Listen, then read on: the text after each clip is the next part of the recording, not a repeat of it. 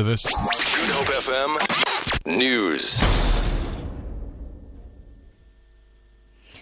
Good afternoon. A police psychologist has presented his report on the state of mind of a man charged with murder in the Western Cape High Court.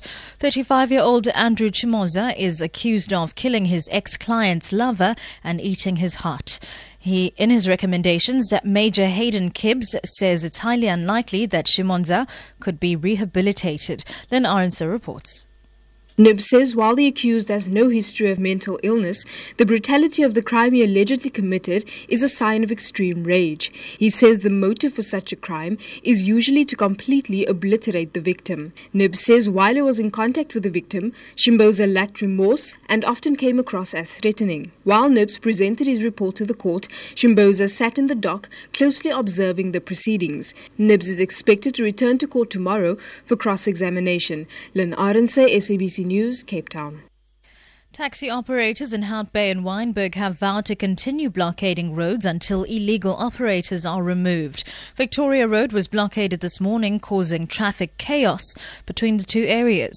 The road has since been reopened to traffic. Members of the Wynberg and Hout Bay Taxi Association have accused the city of Cape Town of ignoring their complaints. The association secretary, Kasim Theron, explains.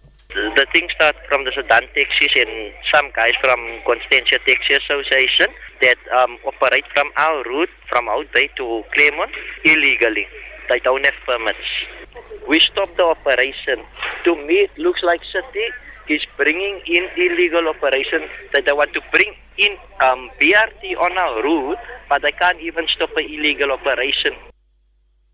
Farmers at Mossel Bay in the Southern Cape are counting the cost following a devastating fire which destroyed thousands of hectares of land at the weekend. Disaster management head in the Eden District Municipality, Gerard Otto, says most of the fire was put out by heavy rain. He says more than 200 firefighters were dispersed to the scene soon after the incident. Otto says they're monitoring potential flare-up spots.